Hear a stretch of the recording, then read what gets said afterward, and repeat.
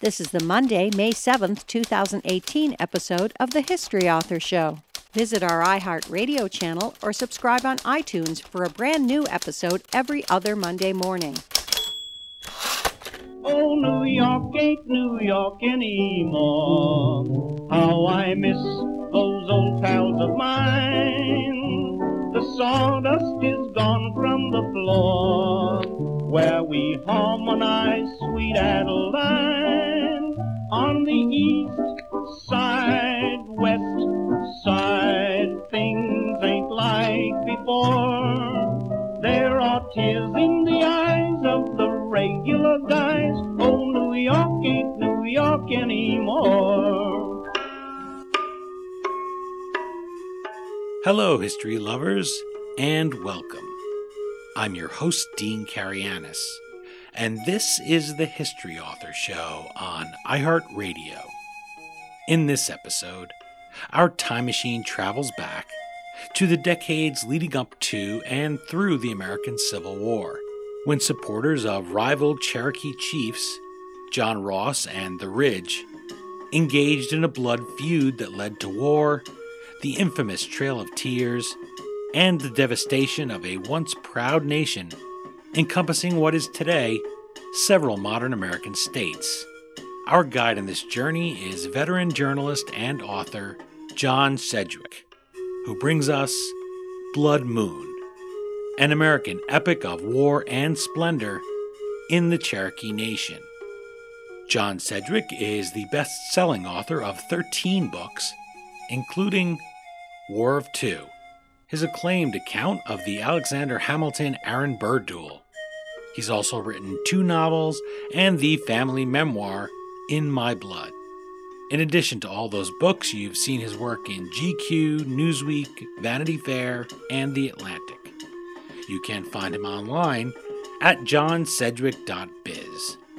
Okay, now that we've landed in the Cherokee Nation, let's join John Sedgwick under that Blood Moon.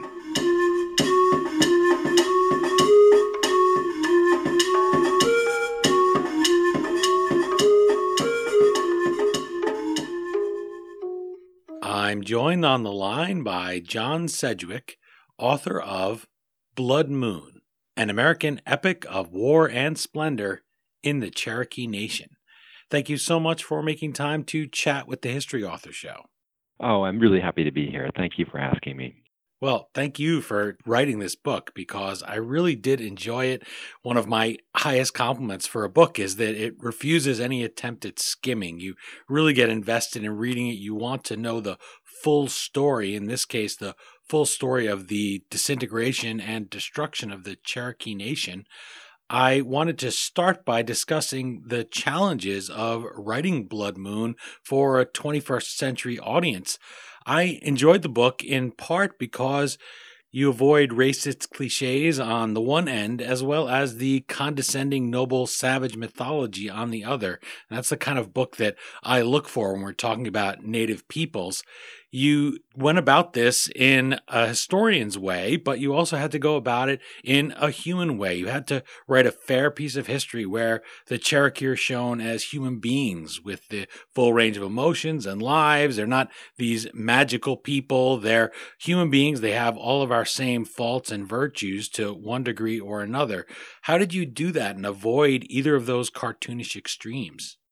Well, what an excellent question. I'm glad to think that I have. I have to say that I go about history from an unusual angle because for many years I was a magazine journalist for GQ and other places. And so that I tend to view history as almost the journalism of another time. And I come at it as if indeed these are real people whom I actually could know, but they're available to me only in the way that they are available to historians, which is through documents and newspaper articles and occasional photographs and whatever images you can pick up and contemporary accounts and then histories of the period. And so you kind of work your way back. You kind of work your way to them in ways that you don't have to in journalism. In journalism, you call somebody up and you go to see him. But in history, you only get to him through these sort of mediated ways. And what I found was a couple of things. One is that it was immensely helpful to go there, to see the Smoky Mountains, to go to Oklahoma and discover, as I did, that Oklahoma and eastern Oklahoma is not the Dust Bowl that you imagine, but it, in fact, is rather verdant. And it reminded me actually of Derbyshire in England. It had an English village quality. Who would have thought? And once you get to those places, then it's much easier to imagine the people living on them. And so that for me, it was in a sense that by putting myself in those places, I could imagine them there. But mind you, it was still an act of the imagination. I'll tell you one thing that was also really helpful. As you know, the book is not about one individual, but about two primarily. There is this man called The Ridge, for he who walks on mountaintops, and another man named John Ross, who was the longtime principal chief, which is the equivalent of the president of the Cherokee tribe, or the Cherokee Nation, I should say. Well, one of the ways the characters come alive is in opposition, that you get to see them through the eyes of the other. And that gives you a sense of a sort of a binocular view. It's not just you looking at them, but it's other people looking at them. And what did these other people see? And that, I think, is as close to the truth of it as you're going to get. You mentioned that you get the occasional photograph, and I wanted to ask you about that because in my advance copy anyway, I didn't have a credit for the photo, and there's this man on the cover of Blood Moon in a soldier's uniform during the Civil War. He has his pistol there with him and also, I guess, his scabbard. Yeah. Who is he, or how did he become the face of your book? That's an excellent question. That was an image that I am either proud or ashamed to say came off of this newfangled instrument called the Internet.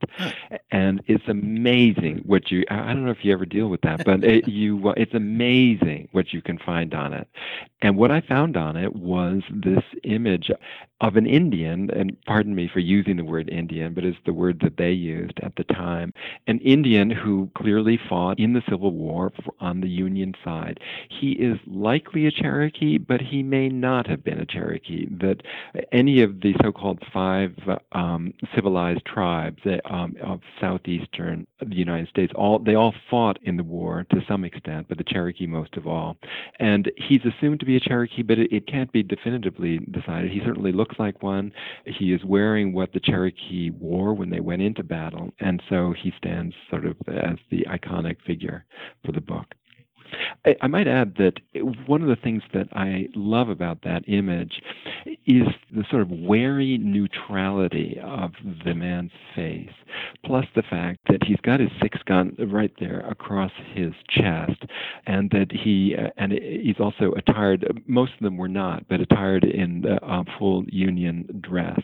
So he looks like any other Union soldier, but of course when you see that copper skin of his, you see the look in his eye, you see the kind of foreignness of this. You can tell that this is strange to us to see him, but it's also strange to be him. That's the impression that you get. And I noticed, too, he also has his finger on the trigger, which usually if you're just taking a picture, basic safety, you'd have it off. But he's also ready. He's ready to go. There's so many things. You can really linger over that photo. Well, thank you for that. It was kind of when you put together a cover, it's quite an art because you need to balance various things: the title, my name, the image, the text, the typeface, all of that. This is an unusual cover because people see it will know immediately that it's ripped. It looks like it's ripped. The Blood Moon part on the left looks like it's been ripped to show the photograph on the right, and so there's a kind of way that this kind of pops out at you in an unexpected fashion. And that was really I have to say that was the beginning of the book for me. It was to discover, to my enormous surprise, that Indians fought in the Civil War, that 30,000 of them did, and that of all the Indians that fought, and there were about maybe 18 to 20 tribes altogether, only one tribe came in on both sides of the war, and that was the Cherokee. Well, why? I mean, anybody would want to know why. And the answer had to do with two factions that came in on either side of the war largely to oppose each other and to have at each other once more, and that disagreement stemmed from this blood feud that was behind the Trail of Tears, this famous forced migration of the Cherokee from their eastern lands to the west, way back in 1838 and 9, almost 3 decades before. And you think, boy, the way that history unfolds, and it's so interesting to track it back, to find some oddity like that, and then track it back to its source and realize that there's a remarkable revelation at the far end.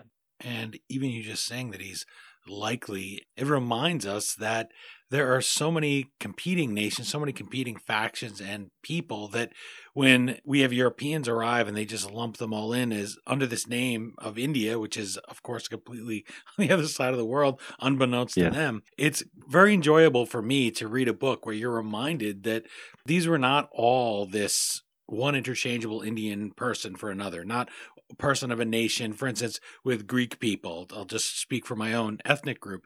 There's a lot of Greek people who don't like the term, or feel it's imposed on them by someone else, which is surprising maybe because the Greek people often brag about it in their shirts and everything, but it's not really accurate. People identify more with other parts. For instance, my ancestors, or my family name is one from Asia Minor, which is now Turkey. And when those people were expelled and sent to Greece, they were considered outsiders. They weren't considered truly part of the Greek nation. And I'm sure you look at India the same way. You can look at the Chinese, multiple language. At the time, people just looked at you and assumed that you were part of that group. We all do that. Maybe even when we say Europeans, we know that very well because we're here in North America. But this was the thing with the native people, how much variety there was. And you realize that because they're human beings. And this is a clash of cultures, not a clash of a different species of people, even though this is how they were condescendingly looked upon. Same thing with Africa. There's not one African identity for people. And this is the center conflict here of your book with John Ross and the Ridge. Absolutely. It's that they have differing opinions. They don't look at each other, just as in the War of 1812, which you cover here in Blood Moon. They side, the Cherokee side with Andrew Jackson. These men fight with him and against the Red Sticks. And so this is part of it. It's really an epic story, a sweeping story. And it's a very American story, even though it's about Indians. It's about identity. It's about cultural identity. And that is, of course, the central question that Americans are facing today over issues of immigration. Who is an American? Who is not an American? Could anyone here in the United States possibly not be regarded as an American? I don't think so. But that is what some people think. But they have to look back to the history of the Cherokee in particular, of any indigenous tribe or of immigrant people. You know, it's a melting pot here, just as everyone says. And what is so striking about the Cherokee story is that these were people who had been in this country for somewhere around 20,000 years. And so they were long established when the white settlers appeared, but the whites, of course, came and created this very powerful country of the United States that burgeoned and had populations far in excess of what the people of the Cherokee tribe. And so that the question that the Cherokee faced, and this is the central dilemma of the book, is how can they maintain their identity as Cherokee within the larger context of the American nation? That what were they willing to give up? What did they have to give up? And what were they going to die to protect? And, you know, these are questions that we all have, wherever we're from. How we identify ourselves within the great American nation is, you know, sort of a lifelong endeavor. I mean, who are we? Who are we as individuals? Who are we collectively? Who are we as families? These are the questions that the Cherokee faced, and it's one that's addressed remarkably by the two central figures of this book, because they represent both sides of the issue in ways that you wouldn't expect. Because here we have, on the one hand, this man, John Ross, who, as I say, was the longtime principal chief, 40 years the principal chief of the Cherokee Nation. He looked entirely Scottish. He was 7/8 Scottish. He was about 5'6". The Cherokee men, on average at the time, were roughly 6 feet tall. The Ridge, his primary opponent and antagonist, was indeed pretty much a full-blood Cherokee warrior. Great strapping character, 6'2", copper-skinned, looked as classically Cherokee as anybody could. John Ross spoke no Cherokee, and yet he was the one to represent the Cherokee people. On the other hand, the Ridge was the one who identified very much with the affluent portion of the mixed bloods who aspired to a sort of capitalistic dream of greater prosperity and identified with some of the rising industrial class of the greater United States. Well, which one was it? On the one hand, Ross represented this group called the full-bloods, who were the traditional Cherokee.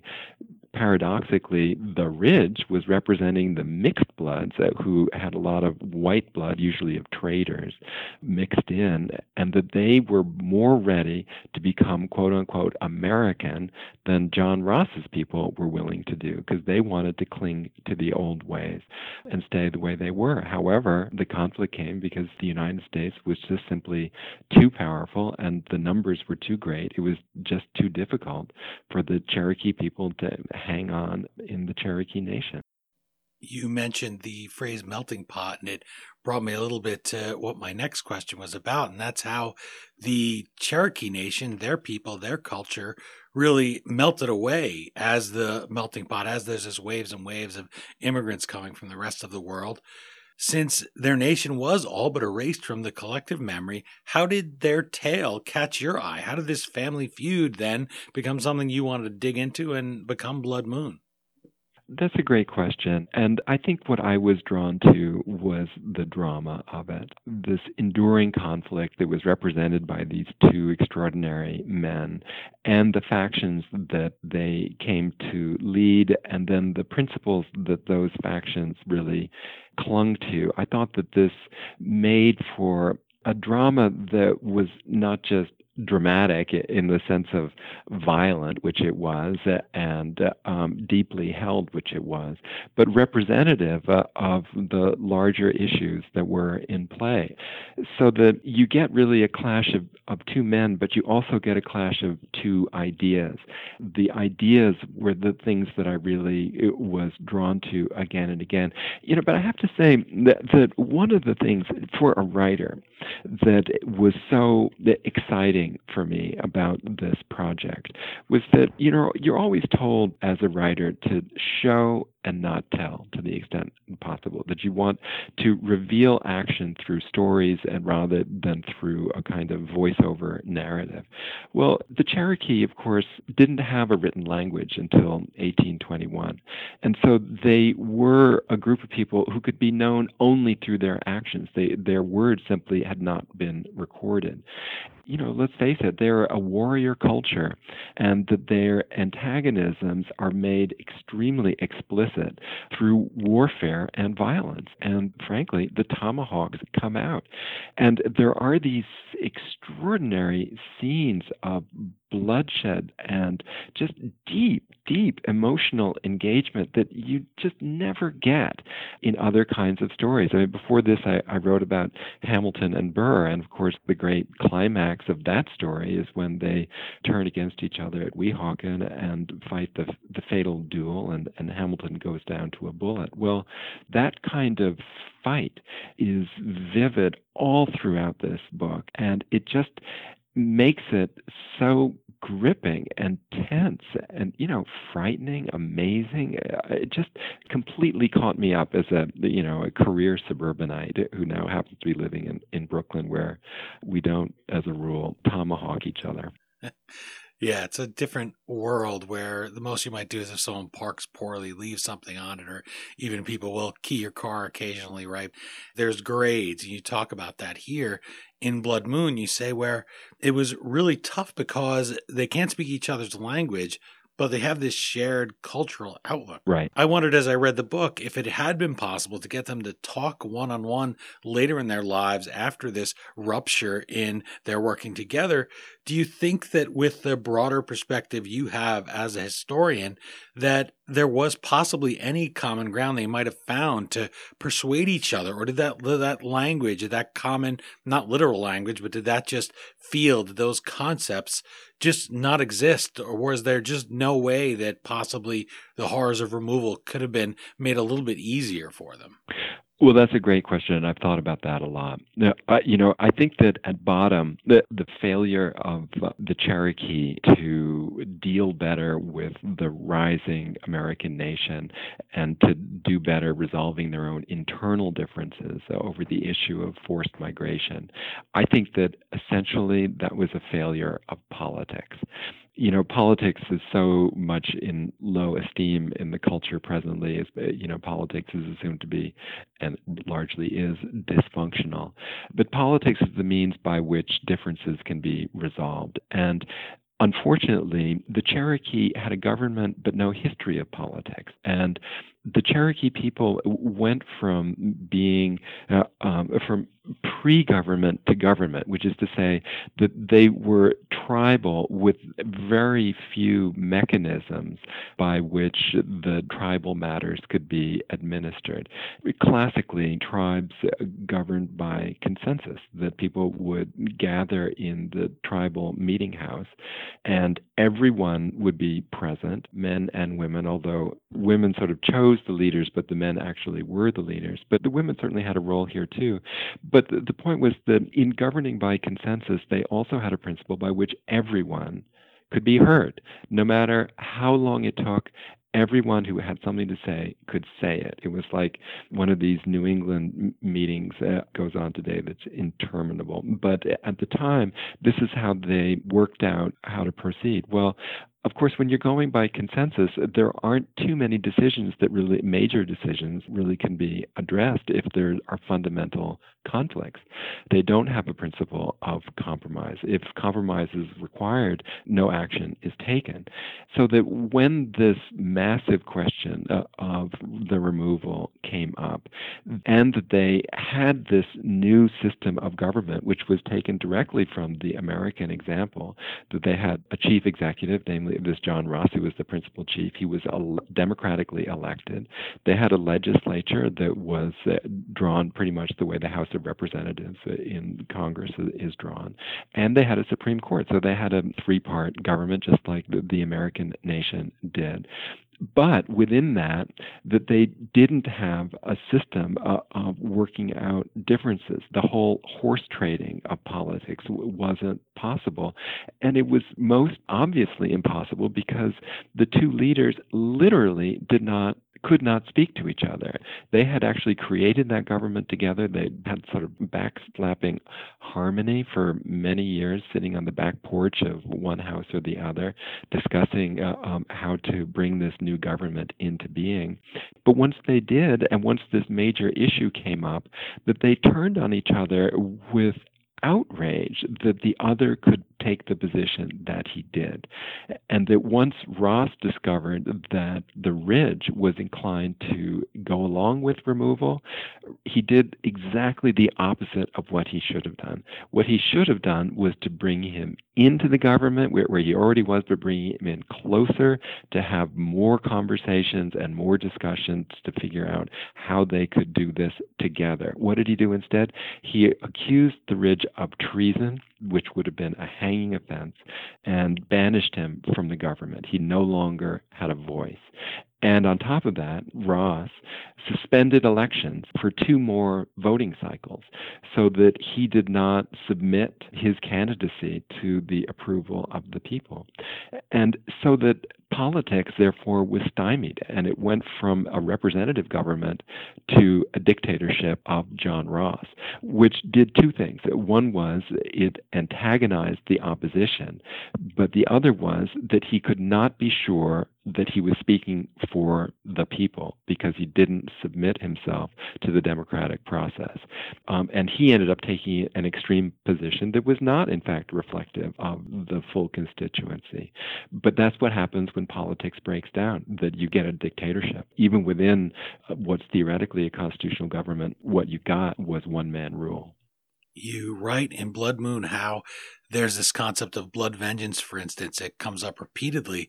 But to me, that helped illustrate this theme throughout Blood Moon about how the Cherokee Nation is very all or nothing. For instance, in War and Peace, if you fight, you're going to fight to the death, Yeah. which doesn't really give you a chance to fight again another day or to retreat or to give up.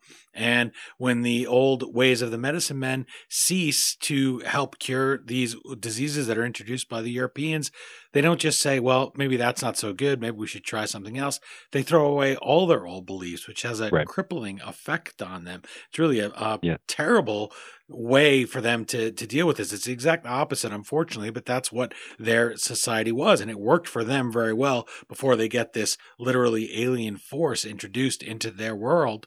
What do you hope readers absorb about the broader Cherokee experience, especially since today maybe we only hear about them in the old 70s folk songs, let's say, or when somebody mentions them, or we see it on the side of a car. People forget them so easily, or people have such misconceptions. They're just strangers to them, these people who once lived in most of the Southeast. Right. What do you hope that readers will get about that part of their lives, about their governing structure and their society?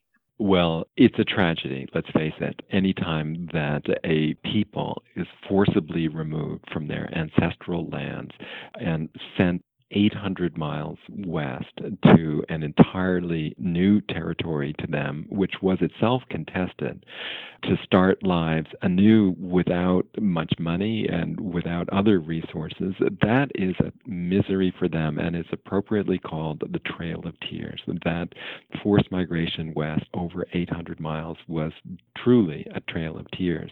And that is primarily what is remembered about the Cherokee today. But I think that it misses the real story, which is that within that, there were two groups represented by the Ridge on one side, were basically accommodationists, that they felt that America was going to be here to stay and that we had to make terms with it. They had to get with modern ways. They needed to educate themselves. They needed to understand capitalist ways. They needed to shift from being hunters to being farmers and get with the new. On the other hand, John Ross was representing the people, the traditionalists, the full-bloods, who wanted to stay the way they were. And who wouldn't? But the fact is that that really was not an option given the scale of the opposition. But what you see with the Cherokee, and I think what is so sort of moving about their story, was their effort to understand who they really were and what of what they were they wanted to retain. And I think that the Ridge saw something different in the Cherokee from what Ross saw. The Ridge saw the Cherokee as an adaptable people, a dynamic people, a people that was capable of moving with events, that was accommodating to new forces and new factors, that was capable of education. Not for nothing were the Cherokee called the most civilized tribe in the United States. And civilized, it has to be put in quotes nowadays because it's a term that sort of requires some pretty clear definition. But if you take civilized to mean self-improving, adaptable, and dynamic, that absolutely was true, and I think everybody could get behind it. On the other hand, you feel for a people that wants to stay the way they were and to live the lives of their forefathers on the land of their forefathers. Who wouldn't want to? But let's face it, that is the American experience. I mean, right now, for example, this country is awash in technological change, in social change, in political change that is going at breathtaking speed. Well, we have a choice of getting with this novelty and surfing the new and staying with it, or trying to hunker down and stick with the old ways. And of course, the answer is to cobble together for yourself an amalgam of both. And that is what the Cherokee ultimately, I think, did do with the group that was more accommodationist. But one of the difficulties of their choice was it seemed binary. It seemed to be that that there were only two choices. There was stay or go, and that there wasn't a middle course where they could sort of stay and sort of go. They really had to choose. And it was a real tragedy, doubly so from within the nation, to me, reading Blood Moon, because they impose that on themselves. For instance, with John Ross and Major Ridge, Right. They are friends until you do something that I don't like, and then that's it. Now we're enemies. Now we're blood enemies. So this is requiring them to just all or nothing, not only against each other, but against their families. So there was no minute to say, hey, my friend or my political ally did something wrong. They voted against me, say, on this bill, as we would expect to happen in our Senate maybe. But we're still friends. We're still going to try to maybe work together in areas we can find common ground. They don't have that tradition, and that leads to this real devastation, bringing us back to the book jacket. When I read the quote on your book, which I'll read here, you write, "While little remembered today, their mutual hatred shaped the tragic history of the tribe far more than anyone, even the reviled Andrew Jackson, ever did." Right. What will readers learn in Blood Moon to flesh out that comparison, especially if they think, as I did, that that's a real challenge to the accepted view? People may think that that's somehow downplaying Jackson, although I know, having read the book, which I hope people will if they're taken aback by the comparison, what do you hope your readers will get out of this, especially the ones that might think that's downplaying Jackson's bloody legacy? Well, history, in fact, all of life is a matter of perspective, that you see what you see depending on where you're looking from. And in the case of Jackson and the traditional view of the Cherokee, I think that it's actually a kind of patronizing view towards the Cherokee, where you see it only from the Washington perspective. You see it only in the context of the greater America. And you see the Cherokee as they are seen by Andrew Jackson. I mean, that's been kind of a theme of American historiography. If you read Teddy Roosevelt, that you see that the white settlers are always heroically purging the land of the vermin that are these savages that are off in the forest. It's a completely one-sided view of what was actually going on, and of course, to a more enlightened perspective, that the white settlers were just as savage as any Indians ever were, and so that you need some perspective in that regard.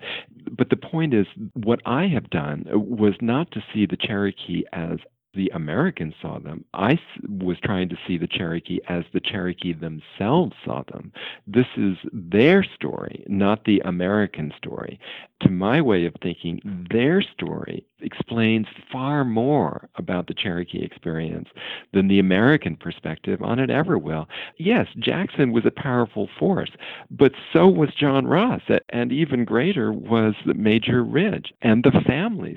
We haven't gotten into the aspirations of these people were what dictated the result far more than what happened from the outside. I mean, what Jackson was just representing a force that was inevitably going to impinge on the Cherokee people, that there was a bigger world out there that was going to impact them, and that there was no maintaining the Cherokee way of life as it had always been.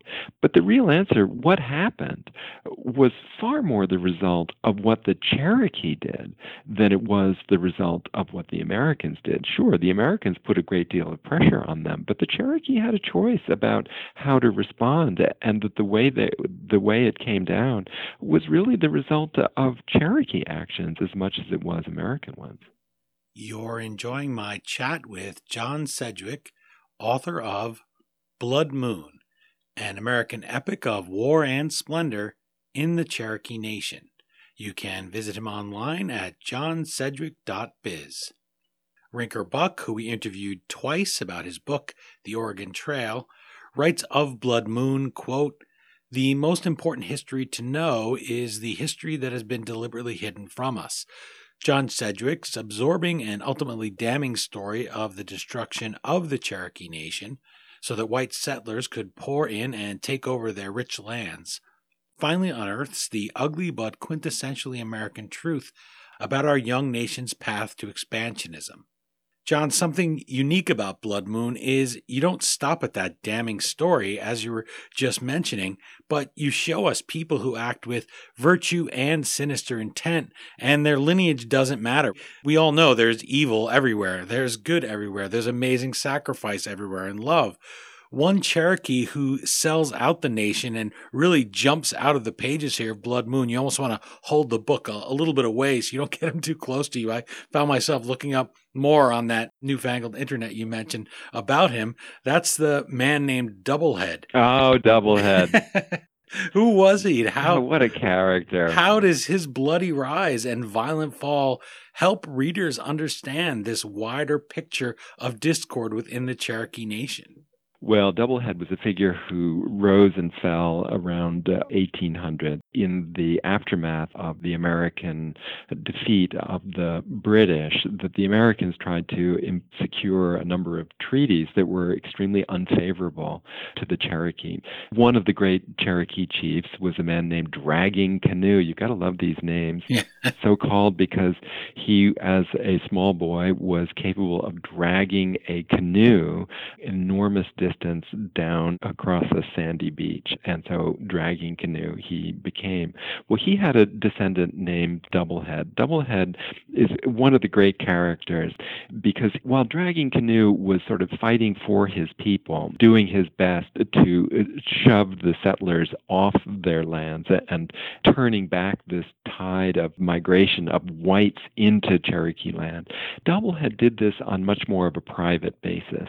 Doublehead was an extremely magnetic, impressive, sort of wrathful character who was utterly intimidating and stooped to just amazing lows. I mean, one of the great moments is when he's out in the woods with my man, the Ridge, and notices that a white settler who is a trader has come by, and the Doublehead makes a point of attacking this man and quickly surround him and shoot him up with bullets. There are two of them. And then drag him back to the fire where he insists on cupping out the brains of this man and the intestines and then cooking them over an open fire in order to ingest them, saying that this was the Iroquois way of taking the kind of fruits of their enemies into their bodies and then excreting them. That's not the word he used.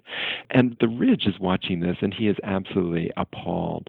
Well, it's these kinds of just sort of staggering moves that a man like Doublehead would do. They was utterly intimidating. He did everything that he wanted to do. He just didn't allow anyone to hold him back. And of course, before long, he starts accumulating quite an empire in Tennessee of land all of his own, which he's not supposed to have in a land where you are not supposed to have any private possession of it. All the land is supposed to be owned collectively by the people. Well, Doublehead didn't go along with that at all. And so he rose in power to the point where he was a threat to the Cherokee Nation, and the Ridge was called upon by a friend of his named David Van to do something about it, that Doublehead needed to be stopped, and that he figured that the Ridge, who had been a warrior in the Battle of 1812, was the man to do it. And one night he decides that he's scoped it out and seen that Doublehead went usually most evenings to a tavern to have a couple of glasses of whiskey and then to go on home. And so he and a friend of his named Saunders decided to wait for him there. And sure enough, Doublehead appears, but not before he had gone to a ball game where a drunken Indian came up to him and is appalled by Doublehead's behavior and whacks a tomahawk down on his thumb as he's sitting on his horse and practically severs his thumb. Doublehead quickly dispatches that Indian with one bullet to the head, and then he continues on into town where he has his usual drink as though nothing has happened. Well, he's hunched over the table, and there the Ridge and Saunders see him, and the Ridge goes up to him, leans over, blows out the candle, brings his gun down to Doublehead's head, and pulls the trigger. And the blood goes everywhere. The sound booms throughout the tavern. And the Ridge and this man Saunders then dash off into the night, waiting to see how people are going to take that. Are they going to rise up to the defense of Doublehead, or are they going to be glad that he's gone? Well, they wait, and then they discover the astonishing fact that Doublehead has somehow survived. So the two of them come back to try and find this guy, and he's no longer in the tavern. They are still on horseback. They wander around the town trying to find him, and then they double back to the tavern, and they see that there's a trail of blood leading from the back of the tavern and then going up the stairs into a little apartment on the second floor. And the two of them, the Ridge and Saunders, then realized that must be the bloody trail, Doublehead himself. And what had happened, in fact, was that Doublehead had indeed, of course, survived the shot. The bullet had gone through his open mouth, hitting one cheek and then the other cheek, leaving a stream of blood coming down his face, but leaving him very much alive, which is why he was in a position to go up the stairs. And they go up the stairs after him, and they look in the window, and they see that he is there. But then they're trying to decide what to do. And so the Ridge decides that he is going to go in with Saunders. They're going to creep in, and they're just simply going to kill him in cold blood. And so both of them cock their guns, and they pull open the door quietly. They lean in. Sure enough, there is Doublehead in a chair at the far end of the room. And they spring on him and they fire. And of course they miss. Doublehead springs up, even though he's bloody from head to foot, and wraps his arms around the Ridge and starts trying to squeeze him to death. The Saunders somehow is able to break free, and his one bullet left in his gun, and he fires it and catches Doublehead on the hip. Doublehead rears back and then is about to bring his hands down on Saunders when Saunders pulls back this tomahawk that he's carrying and whacks it down on Doublehead's forehead and drives it so far into his skull that when Doublehead tumbles down, the two of them together can hardly pull the tomahawk back out of his head. And so there he is, blood pouring down everywhere. And this time, of course, Doublehead is dead. Well, now what? Is Doublehead actually going to be someone who is supported by the people who he had ruled over, or are they going to turn against him? And what are they going to do to the Ridge? Because at that time, there was still this principle in many parts of the land of blood law, that if you kill somebody, you are to be killed regardless of the circumstances. Well, the Ridge had himself argued against blood law. I thought that was just going to lead to a series of retributive justice where one person gets another person killed, which gets another person killed, and so forth. So what was going to happen? So they go out the door. The people start coming into the room, see Doublehead is there, and they're milling around very quietly, and it becomes quite clear that they are all really happy that this man is gone. And they turn to the Ridge and ask him to speak. He comes outside the door onto the landing, and there's a horde of people there at his feet. And he explains that he's killed this man not for any personal reasons, but for the good of the nation. And that they look up at him and they listen to him, and that they decide that they're going to follow that man wherever he might lead.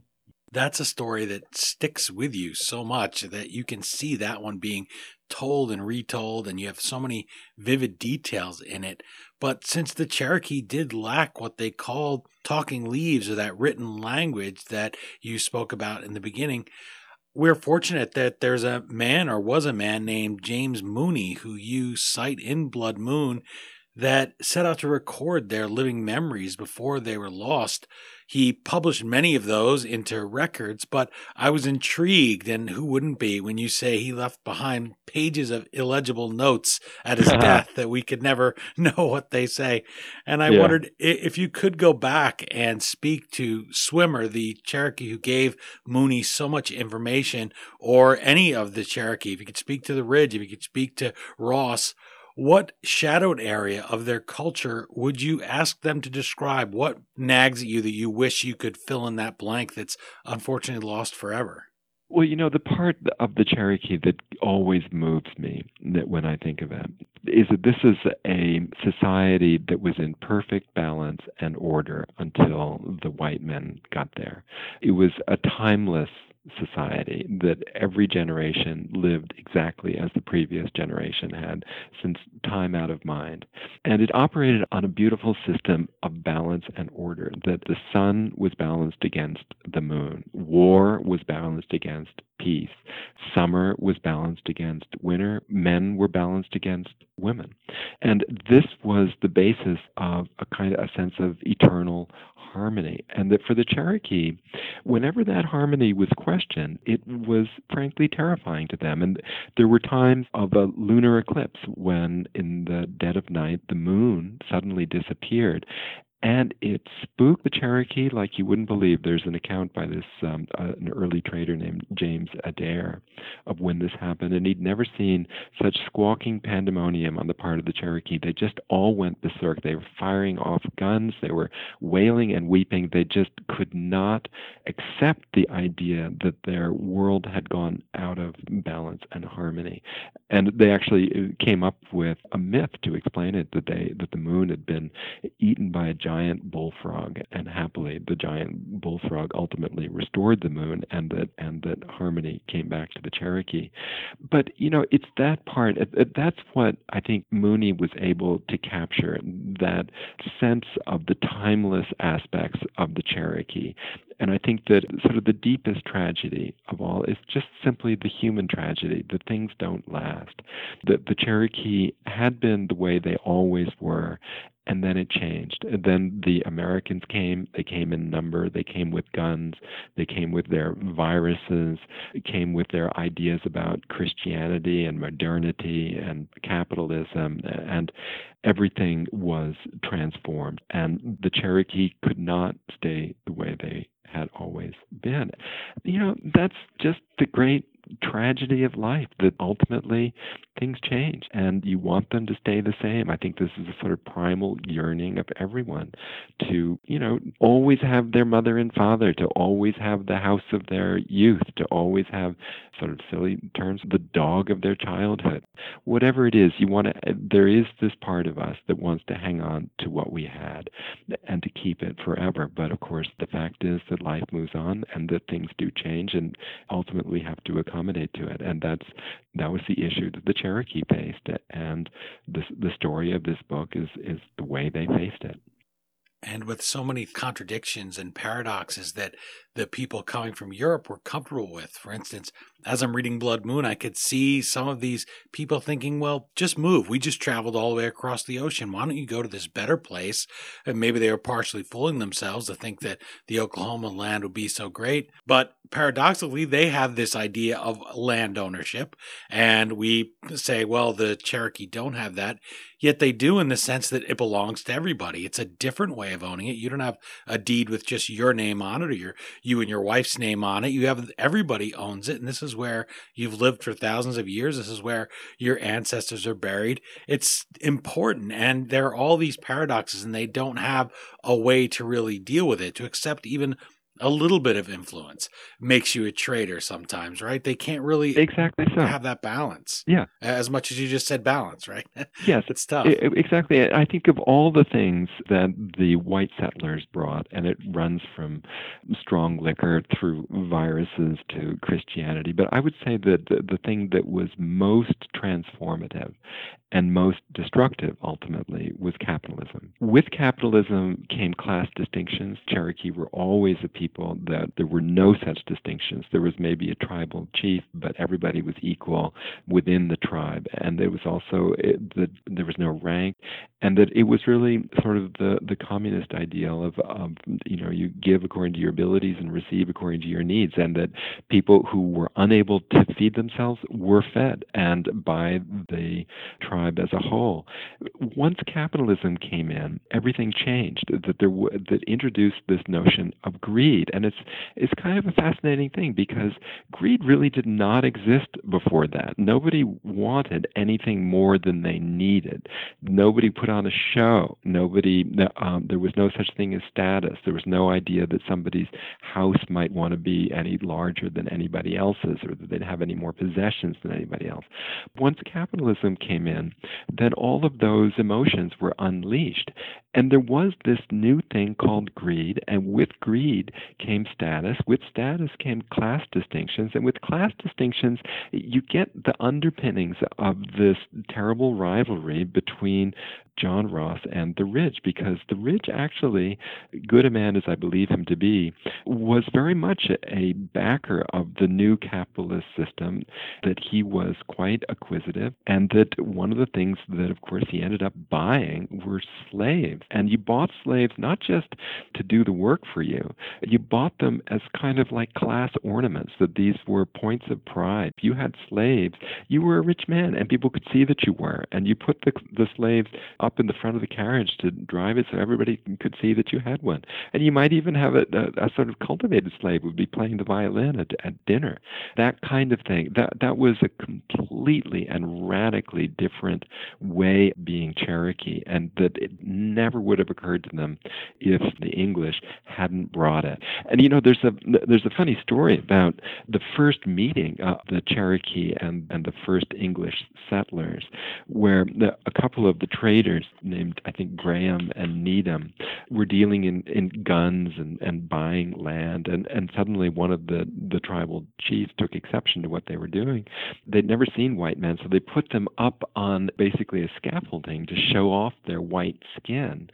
And then one of the chiefs took exception to the way that he had been treated by one of these white traders, and the trader had some words back, and the next thing he knew, that a gun had gone off, and that one of the chiefs had been shot, and then he shot Needham back, and then he reached in and pulled his heart out and held it up to the sky, and then they were ready to throw the other man onto a bonfire and burn him to a crisp, but he was stopped at the last minute. And the thing that's fascinating about this is that even the guy who was going to be burned to a crisp, that once he was freed, he didn't go running back to the white community as you would expect, but he actually slathered some red sand onto his skin to pass as a Cherokee warrior himself and to stay with the tribe. And this is a curiosity that was repeated time and again, that whites who were captured by the Cherokee did not, in many cases, want to return to white, quote-unquote, civilization. Cherokees who were captured by the whites wanted to get out of there as fast as they could. And I think that says something about, the pre-capitalist, the non-capitalist way of living, which the Cherokee still represented, and which was still desirable, even though the system of capitalism obviously, swept across any society where he was unleashed. It's the idea of the individual, as you're describing it there. It's not just a capitalist system, but it's the idea of coming to people who the reason they want to get back is because they have no identity, really. It's not part of their culture, I guess you'd say, from reading Blood Moon, where they would just go off on their own and, hey, I'm going to go take a trip, or I'm going to go off to college and become an adult, or whatever the people did at the time. The people that were coming from Europe, they really identify completely with that, their piece of that, or of that group, of their tribe, and that's it. And there isn't that way of, I could see wanting to go, like I was just mentioning there about Mooney going there and wanting to learn some of these stories and hear their stories, and maybe hear some of their ways, maybe learn something about them. For instance, in the American occupation of Japan after the war, I remember way back, probably in the early 90s, reading an article about how the school children, so many of them had been fed with sporks of all things to adopt from another culture. They just started to use the spork. And so they were lamenting that the use of chopsticks, the skill with them, had really fallen off among young people because they'd adopted something that was just a better utensil that worked for them. Hey, why don't I use that? And there's a lot of that, especially now in the world. You see where you'll adopt a new form of music or somebody's story or something like that. And that was a little bit similar in that we were occupying Japan at the time. So you might pick up some small thing, but it strikes me that in the views of the Cherokee, they looked at a lot of those things as well. That just makes you a sellout. They didn't have those grades. And that's really that central tragedy here of Blood Moon, is that these two men who you find reasons to admire them both standing up for what they believe, they can't find that common ground. You really want them to, as there's this endless string of broken promises, broken treaties. You mentioned before that John Ross and Major Ridge were individually physically very strong. Their families were strong, just as Jackson was strong. And as you were saying it, I thought, imagine how much stronger that they would have been together Yes. instead of being at odds with each other against interlopers. I jotted down here something you wrote of all the interlopers. The Georgians were the worst. For instance, yes. they had that bad luck. Tell me briefly, why the Georgians, that dubious distinction? Well, the Georgians were an unusual state because they, just as Australia was, founded by felons, that Georgia was founded by debtors. It was actually a creation of James Oglethorpe in London. It was run by a kind of board of trustees set in London, but it had this residue of thievery that was definitely part of the Georgian character, at least at that time. And the Georgians, unlike the other states, well, I guess the key factor for the Georgians was that in Georgia, on Cherokee land, gold was discovered. Now, to the Cherokee, gold was nothing special. Sure, it was pretty, but so was the sunset, so was a wildflower.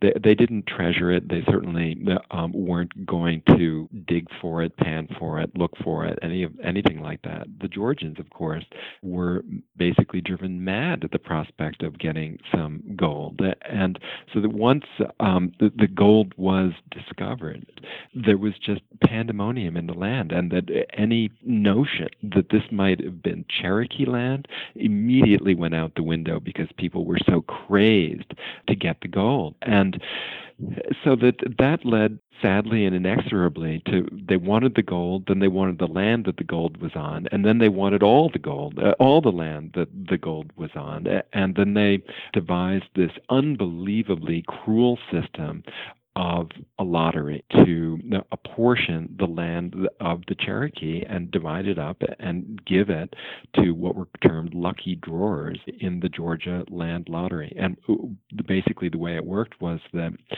every piece of property in Cherokee Nation that within the borders of Georgia was assigned a piece of paper that designated which tract of land it was. All those chits were thrown into a big drum, and then all the people who were hoping to get that land, all their names were put into another drum, and this was the great lottery. They rotated the drum, they'd pull out one property, and then they'd pull out a name, and then that Georgian suddenly had the right to that piece of land, even though the Cherokee had been living there for hundreds and hundreds of years and had houses and children, and that's where their ancestors were buried and all the rest of it. Well, that wasn't enough for the Georgians. They just came right in, and at gunpoint, they'd waved this ticket saying that it was their land now, and then the Cherokee were thrown off the property. Cherokee laws had no effect in Georgia, and worse still, that Cherokee were not able to testify in a trial, even if the trial was of them. So they had absolutely no rights, and they were completely dispossessed just by this massive greedy impulse of these Georgians. And it was the Georgians more than as much as Jackson who provided the impetus for removing the Cherokee from Cherokee land. And it was to resist the Georgians that the famous court case involving Samuel Worcester, a missionary, came to be, because the Georgia governor, a man named Gilmer, thought that Worcester, the missionary, was trying to help the Cherokee fight off the Georgian advance, and so had him thrown in jail for defying the Georgian government. The question was, and if this went to the Supreme Court, which was, is this Cherokee nation truly a sovereign nation, or is this Cherokee nation something else? And that's a deep question. That, this was land that had always been the Cherokees, and the Cherokees had, when they had sold it, they had sold it by treaty and not by just a standard land contract. You conduct a treaty with a foreign nation. You don't conduct a treaty with a fellow citizen within a common nation. So that implied that these were two sovereign nations, the United States and the Cherokee Nation, that were mutually respectful of each other's territory and that they were obliged to stay out, which meant that the Georgians had no business coming into the Cherokee Nation and rousting these Cherokee out of their homes. Well, so the question was put to Chief Justice John Marshall in the first round of this big court case, and John Marshall came out with quite an equivocal decision, saying that it was the Cherokee Nation was not an independent nation. It was a nation in pupillage, as he said. It was kind of a ward state. It was possibly on its way to becoming a nation, but it wasn't one. Well, to the Georgians, they thought, well, that gave them carte blanche to continue to pull out the Cherokee, and they continued to do so until there was another court case because the Cherokee, there was a guy who was up on a murder charge, and the question was whether the Georgia law applied to an act of murder that had occurred on land of the Cherokee Nation. That court case was decided the other way. John Marshall said that no, actually, that the Cherokee land is the land of the Cherokee. It is a sovereign nation, and that Georgia needs to butt out. That decision was passed along, obviously, to the President of the United States to enforce, as he was obliged by the Constitution to enforce all Supreme Court rulings regarding the Constitution. And Jackson said, famously, that's John Marshall's decision, let him enforce it. And this was a terrible breach of constitutional authority, but as happens that when presidents are sufficiently powerful that they can disregard all sorts of principles and traditions, and so that he let Georgia keep on, and in fact he himself moved forward with this Indian Removal Act, and then negotiated with a portion of the Cherokee people, led by my man the Ridge, for a treaty that would sell all of the eastern lands of the Cherokee to the federal government for $5 million in exchange for the Cherokee agreeing to remove. Well, an incredibly complicated story, because this was an agreement that Jackson reached with literally 20 Cherokee in a country of 20,000 Cherokee. And this was the Cherokee of the Ridge Party. And this is a divisive issue in the Cherokee Nation to this day as to whether this was a fraudulent treaty or whether it was a legitimate one. And frankly, it's an open question. I think that legally speaking, that no private committee can ever speak for a government in just on their own. But the fact was that something had to give, because the Cherokee were not going to be able to stay on their property without bringing down an army on them. So this Treaty of New Echota, as it was called, that the Ridge Party signed, was ratified by the Senate in Washington, and then troops were deployed to remove any Cherokee who refused to go from their houses and forced march basically out west to Oklahoma. It's an incredibly bitter, tragic, awful ending, and it shows the ambiguity of history, where good people, I think that the Ridge was a good person, but I think in this case he did a bad thing that was probably a necessary thing, but it was still a bad thing because it led to untold hardship. But it's more complicated than that, because Ross didn't intercede to offer anything better, and the Ridge felt that he had no choice. Well, complicated makes for an excellent book, an excellent story. I don't want the word in your subhead there, an American epic of war and splendor. I don't want the word splendor to get lost. I want people to know that this really is an enjoyable story. It's not that story, which is unfortunately part of the story of the Cherokee, these broken treaties and the Trail of Tears. But it's so much more than that. You really get to know these people. I wanted to ask one final question, and that is, when readers finish Blood Moon and reflect on it, I'm thinking particularly of people who live on what was their land for all those years. What do you hope they'll take with them about the Cherokee, or do to honor them and remember them as more than just these people who were put on this tragic march? Yes, I think that's right. I would hope I find this to be a moving story, as an engaging story. I would hope that people would move away from the idea that the Cherokee were any kind of victims. I think that victimology of this type does no one any credit. These were stirring, bold, vital, engaged, intelligent people who strove daily to improve their lot for themselves and for their people, that they were vibrant, and also, to my eye, that they had something that Americans lack, which is this contact with nature that was intimate and deep, and that they had a feeling for the land that I think all Americans wish they had.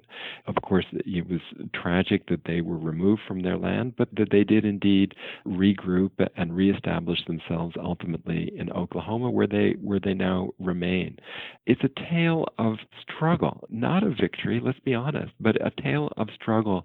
And the struggle is impressive. The struggle is astounding. And it moves me to see what people make of bitter circumstances, the way that they reveal their true character, the way they try to make things better for themselves. And everyone in this story is engaged in that act. No one is just taking this lying down by any means. And what is so great about the Cherokee people, I would say, is their vigor, their expressiveness, their ferocity, their power, the force of their personality, their willingness to engage, and that they're just an energetic, dynamic, creative people who did their best with a bad hand. Well, John Sedgwick, author of Blood Moon, I want to thank you for taking the time to chat with me today and shed light on the internal struggles that eroded the Cherokee Nation's strength from within, even as European Americans devoured it from without. I hope listeners will enjoy the book as much as I did, that they'll read it for the parts that are really inspiring and sweeping. Epic splendor is again the word on the cover, and it does not disappoint on that score. And I appreciate you introducing me to John Ross and your man, Major Ridge. Hey, thank you so much, Dean. It was really nice talking to you.